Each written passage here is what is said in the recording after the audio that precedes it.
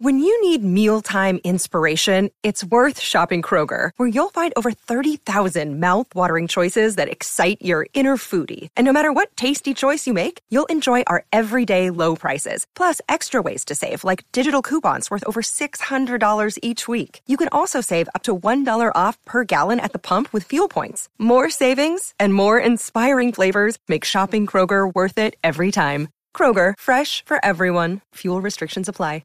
Another day is here, and you're ready for it. What to wear? Check. Breakfast, lunch, and dinner? Check. Planning for what's next and how to save for it? That's where Bank of America can help. For your financial to-dos, Bank of America has experts ready to help get you closer to your goals. Get started at one of our local financial centers or 24/7 in our mobile banking app. Find a location near you at bankofamerica.com/talktous. What would you like the power to do? Mobile banking requires downloading the app and is only available for select devices. Message and data rates may apply. Bank of America NA, member FDIC. Do you know what I use to record these podcasts? It's Anchor by Spotify. It's the easiest way to make a podcast with everything you need all in one place. Let me explain. Anchor has tools that allow you to record and edit your podcast right from your phone or a computer. It's all really, really easy. It's all really intuitive. When hosting on Anchor, you can distribute your podcast on listening platforms like Spotify, Apple Podcasts, and more. It's everything you need to make a podcast. Upgrades to their staff that are important and you should know about them. The Colts are going to make upgrades to their wide receiver room. You should know about those too as the draft approaches. We are just 3 weeks from the second and third round of the draft, the NFL draft being conducted. And those are the rounds that we really care about as Colts fans and followers. So we'll talk about the wide receivers who might be available with those picks. We'll also talk about Tiger. Good day at Augusta yesterday for Tiger Woods. Shot a 71. He goes off this afternoon, but conditions are going to be adverse to shooting another good score. Cubs, they won. Interesting final weekend with the NBA. The Pacers, it really doesn't matter a whole hell of a lot what they do, but it does matter to the Pacers what the Cavaliers do. We'll talk about it. This is Breakfast with Kent. A little bit late this morning. We're making technological upgrades to the power plant here at Breakfast with Kent Central. And so we're a little bit late today. That's the way it goes. You can have a late breakfast once in a while. That's not a bad thing. Today, of course, is Friday, April 8th, 2022. We're brought to you by the great people at Johnson's Plumbing. You got plumbing problems? Johnson's has plumbing solutions. Give them a call, 765-610-8809. That is the number. Hit subscribe, ring the bell, and hit the like button for goodness sake. And if you've got a question, give me the question. If you donate, I automatically see it. The little machine goes bing, and there you are. So donations, as always, appreciated. We're going to talk about Xavier Johnson first. Dustin DePirac of the Herald Times filed a story, and it goes into greater detail because now we've got the probable cause affidavit filed by Monroe County Sheriff's Deputy Kyle Molden. He's the arresting officer of Xavier Johnson. This is, I don't think, thank you very much for the $5. I don't think Chris Ballard's going to go D-line with 42. If he does, my head's going to explode, honest to God, right? All right, let's talk. Here's what Molden says happened on last Sunday morning. Xavier Johnson was caught going 90, traveling north on Walnut. Took a right on 46. For those of you who know Bloomington a little bit, you've got the Hampton Inn. You've got the Denny's on the corner of that intersection. He took a right. He was being pursued by Molden in his car with the siren and lights flashing. And then Johnson pulls into what used to be called Walnut Knolls. If you're a long time, I lived in Walnut Knolls for 2 years. I know Walnut Knolls well. Took a right. There used to be a Ponderosa right there. Then he takes a left as he gets into Walnut Knolls, runs a stop sign, takes another right, speeds all the way to the southeast corner of the parking lot where this happens. He says, I pulled up behind the Charger and turned my spotlight on and shined it on the vehicle. I clearly observed the driver jump into the back seat and the rear passenger climb up into the driver's seat. The Charger was shaking heavily and the rear passenger hit the horn when climbing into the front seat. Hey, at least they're not good at being crooks. All occupants were removed at gunpoint and placed in handcuffs. The first person I saw climb from the driver's seat into the rear seat was identified as Xavier Johnson. Molden wrote that Johnson insisted throughout the interrogation that he was not driving, and he was not driving because he was drunk. However, the Charger had Virginia plates and was registered to his family, and he had the keys in his pocket. Johnson's parents live in Virginia. Molden's probable cause affidavit does not mention any attempt to determine if Johnson was drunk. However, he was administered a portable breath test for alcohol at the scene. The level was extremely low, so charges for operating while intoxicated were not pursued. Parker Stewart was in the front passenger seat. He would not tell the officer who was driving the car. Stewart said he told the driver to stop, but would not say who the driver was. And so there you go a little bit. You get a little bit behind the scenes look as to what happened with Xavier Johnson, a guy named Mariotti who was trying to take the rap for Johnson, and Parker Stewart, who wanted nothing to do with any of this stuff. So Indiana, they continue to have a problem because we continue to talk about it. Should Xavier Johnson be dismissed from the team? I don't think Mike Woodson should do that. However, if I were the head coach, I would do it. Because you've got to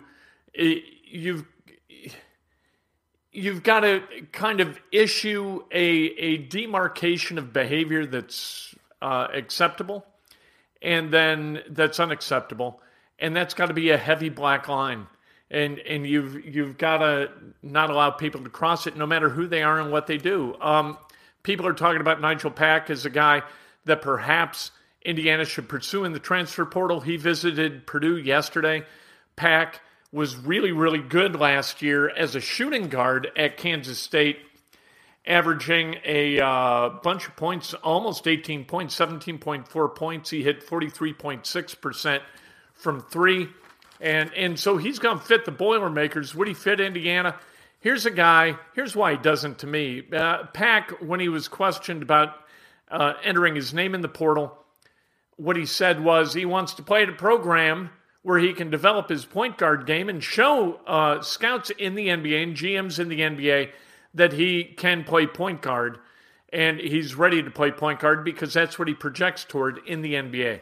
What I want to hear from a guy, if he's going to transfer to Indiana, is I'm coming to hang banners. I'm coming to win at Indiana. That's why I'm coming to Indiana. I'm not coming to Indiana to try to showcase my game. That's how you wind up being the shooting guard, successful shooting guard, for a team that goes 6-12 last year in the Big 12 and finishes 9th. You have got to have guys who are pot committed to winning. And if you're not going to do that, if you're not going to be pot committed to winning, I got no time for you at Indiana. That's just my belief in what Indiana needs to be and the level at which people need to believe they're coming into Indiana to win basketball games and not just serve as a kind of a holding area until you enter the NBA. All right, let's talk about the Colts. All right, I don't think it's extremely rare. I think you got guys who want to win.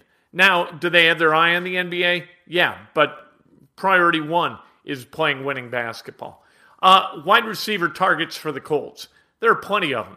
There are guys who are not going to be available. The two guys from Ohio State, including Chris Olave, not going to be available unless you trade up if you're Chris Ballard. But guys who might be available, you're talking about guys like George Pickens.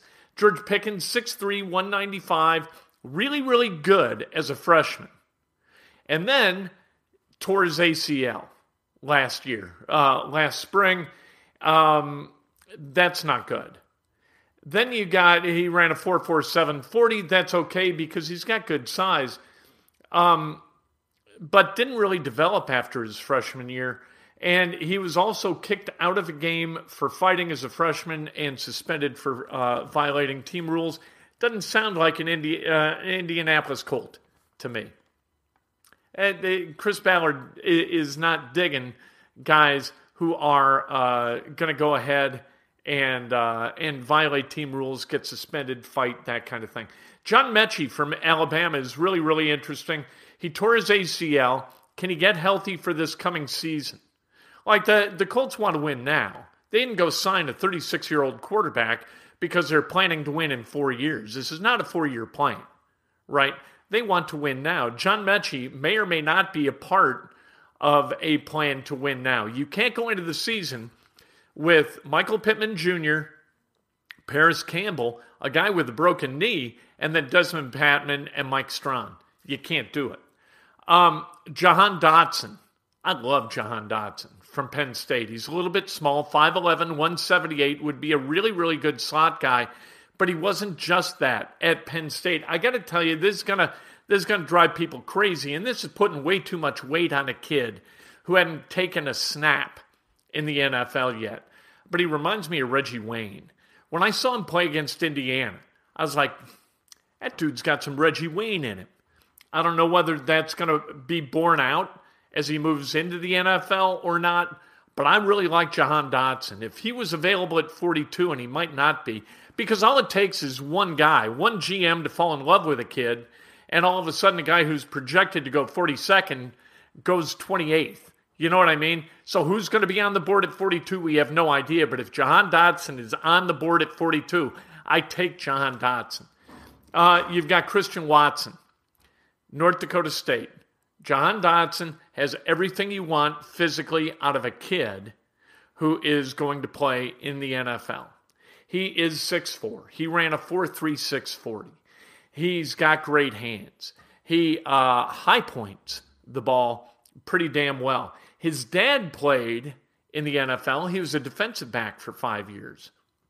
So that's interesting because that's something that it seems like the Colts like. Michael Pittman Jr., guess who his dad was? If you said Michael Pittman Sr., you're exactly right. Running back who spent a long time in the NFL. These are guys who kind of know their way around the NFL. And so if you've got a heritage, kind of that remember, Geathers played safety for the Colts. Clayton Geathers for a while. His family, I mean, you couldn't shake a stick without hitting a Geathers on an NFL roster about 20 years ago. Great heritage of NFL play. We'll see if that means something to Chris Ballard, but Christian Watson is a guy who played at a high level at North Dakota State, all right, which is not the highest level of college football, but he was really good, and he's got all the physical tools necessary to play at that level. The staff for the Colts, I think, is really interesting because I like where they're going with the staff. Cato June being an assistant linebackers coach. I love that. Cato June has paid his dues. He's got Colts bloodlines, played for the Colts for a while, back 20 years ago or so. I like that. Reggie Wayne coming on board as the wide receivers coach. I love that. Reggie Wayne, I've told this story a million times, but me going up to Anderson and watching training camp, this is the kind of stuff I'd watch for. After every day's workout, Reggie Wayne would go to the jugs machine, and one-handed, he'd take balls here, like 10 balls here, 10 balls here, catch them one-handed. 10 balls here, kind of backhanded like this, that he'd catch. And the rookies kept walking past Reggie like, what the hell is that old man doing? You know what that old man was doing? He was perfecting his craft. And if Reggie Wayne can bring that work ethic to the position of wide receivers coach and imbue the wide receivers with the Colts with an appreciation for that kind of work ethic, by God, he's the right guy for the job. Mike Mitchell coming on board as an assistant DBs coach. Mike Mitchell, during the brief time he was with the Colts, was really, really impressive and a guy that I loved to talk to in the locker room because he had a depth of knowledge, not just about football, but about leadership and about how he could affect the roster from a leadership perspective, specifically with Quincy Wilson. We remember Quincy Wilson, first draft that Chris Ballard orchestrated. Quincy Wilson taken in the second round as a cornerback, had a lot of physical traits. He was really, really young, right? Drafted, I think he had just turned 20. So he had some growing up to do. Kind of foundered for a bit, but when and has since, but when Mike Mitchell was on the Colts, that's when Quincy Wilson played his best football and executed as well as he ever did in practice. Mike Mitchell is a grown-up who is going to infuse a grown-up mentality with a peer mentality, peer leadership with this Colts DB room. The DB coach who's come in is Ron Miles and has worked with Gus Bradley, the new defensive coordinator, for a long time. Ron Miles, one of the best in the business at being a secondary coach, a DB coach. Of course, you've got Richard Smith, who's come with Gus Bradley as well, who's been in the NFL forever as a linebackers coach and one of the best linebackers coach in the business. I think the upgrade in the staff has been huge for the Colts. That's going to pay dividends. That's an under-the-radar series of signings and series of upgrades made possible really by Matt Eberflus leaving for the Bears and taking a bunch of people with him. So when you don't want people to leave like they did with Eberflus, you don't even want Eberflus to leave, right? But if they do, you upgrade over who they are, who they were for you. And that, I believe, is what the Colts have done. Good for them. Like I met, Brandon Cooks, by the way, signed an extension with the Texans. So Brandon Cooks, really, really good receiver. He had another year left on his deal. He signs a 2-year extension to stay with the Texans a little bit longer. His 4th NFL team. There you go. Like I mentioned, Nigel Pack visited Purdue. Good. If he goes to Purdue, they got a culture that's going to be able to turn Nigel Pack into a more team-winning-oriented basketball player than I think Indiana does. Purdue's culture is built. Indiana's is still in the process of being built. Masters, going to be fascinating today to see how players deal with the win. I think this is great for Tiger Woods. There isn't a player on the grounds at Augusta that understands adverse conditions and how they affect play at the Masters like Tiger Woods. Tiger Woods did not have his A game yesterday at all, and you saw it on 18.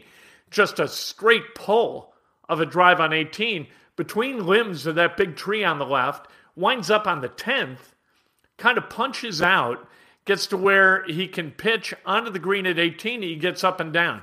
Great scramble par. You're going to be able to have to scramble at a high level today to score at Augusta National. Cubs, they won 5-4. I hate the DH. I hate the DH in the National League. I keep thinking, okay, when's Hendricks come to the plate? Is there a guy on? Are we going to sacrifice? What are we doing? No, it's just another guy swinging a bat. I hate it. Final weekend of the Pacers season. Pacers are in an interesting spot. They've got games in Philly and at Brooklyn. We'll see what happens in those games. That's going to determine where the Pacers lie in the draft. Their first-round pick, which is very, very likely to be in the top 6 and maybe much higher than that. Then you've got the Cavaliers. If the Cavaliers in the play-in that's going to occur next week, if they play their way into the playoffs as one of the top 8 seeds in the East, the Pacers will get the Cavaliers' first-round draft pick. If they don't make it into the playoffs via the play-in, then that pick is draft protected, and we kick the can down the road to 2023, where the same thing's got to happen again, or that number 1 converts into 2 number 2s, 1 in 25, 1 in 26, if I'm thinking correctly. Birthdays being celebrated. Teresa Staniford Davis, happy birthday. If today's your birthday, you celebrate like hell. If it's not your birthday, you celebrate somebody else. That's best done with an honest and specific compliment. Now you're up to date on Xavier Johnson, the Colts, all that stuff. Maybe later today, maybe not. You know what? This week, my wife's been off, so we've taken a little bit of time in the afternoons to do some other things and been having a wonderful time. We might do that again today. We might not. We'll see.